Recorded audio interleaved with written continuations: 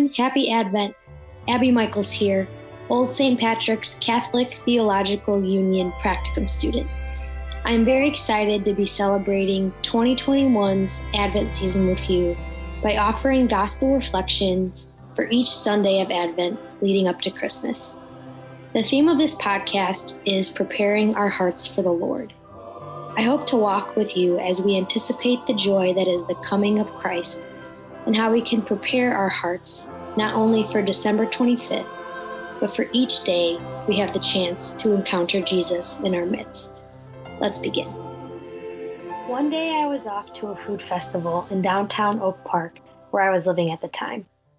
I was so excited. I had 2 food tickets left over from a couple weeks prior when my mom and I had bought 8 of them, and we got so full that we couldn't finish the last 2. When I arrived at the festival, I scanned the menu and found out exactly what I was going to get. Barbecue sliders from one place and a mini steak burrito from another. This was going to be so good.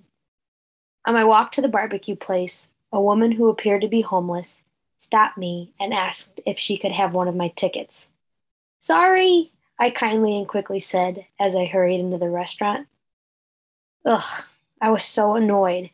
Why did she have to ask that and make me feel so guilty? This was supposed to be my fun afternoon. I had considered giving her my second ticket, but by the time I had reemerged from the barbecue place, she had already gone.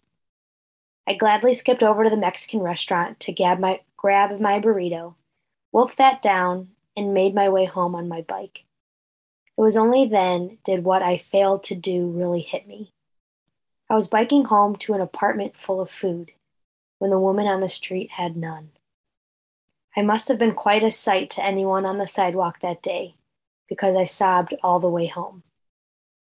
John the Baptist tells us, "Whoever has 2 cloaks should share with the person who has none, and whoever has food should do likewise."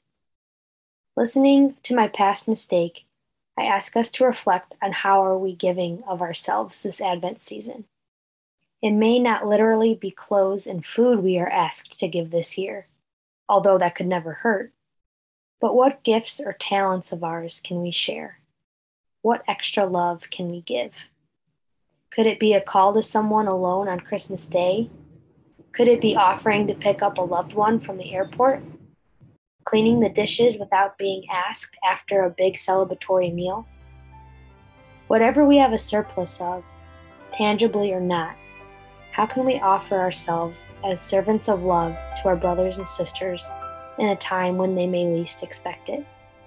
Like the woman on the street that day, no one should ever have to ask for our love.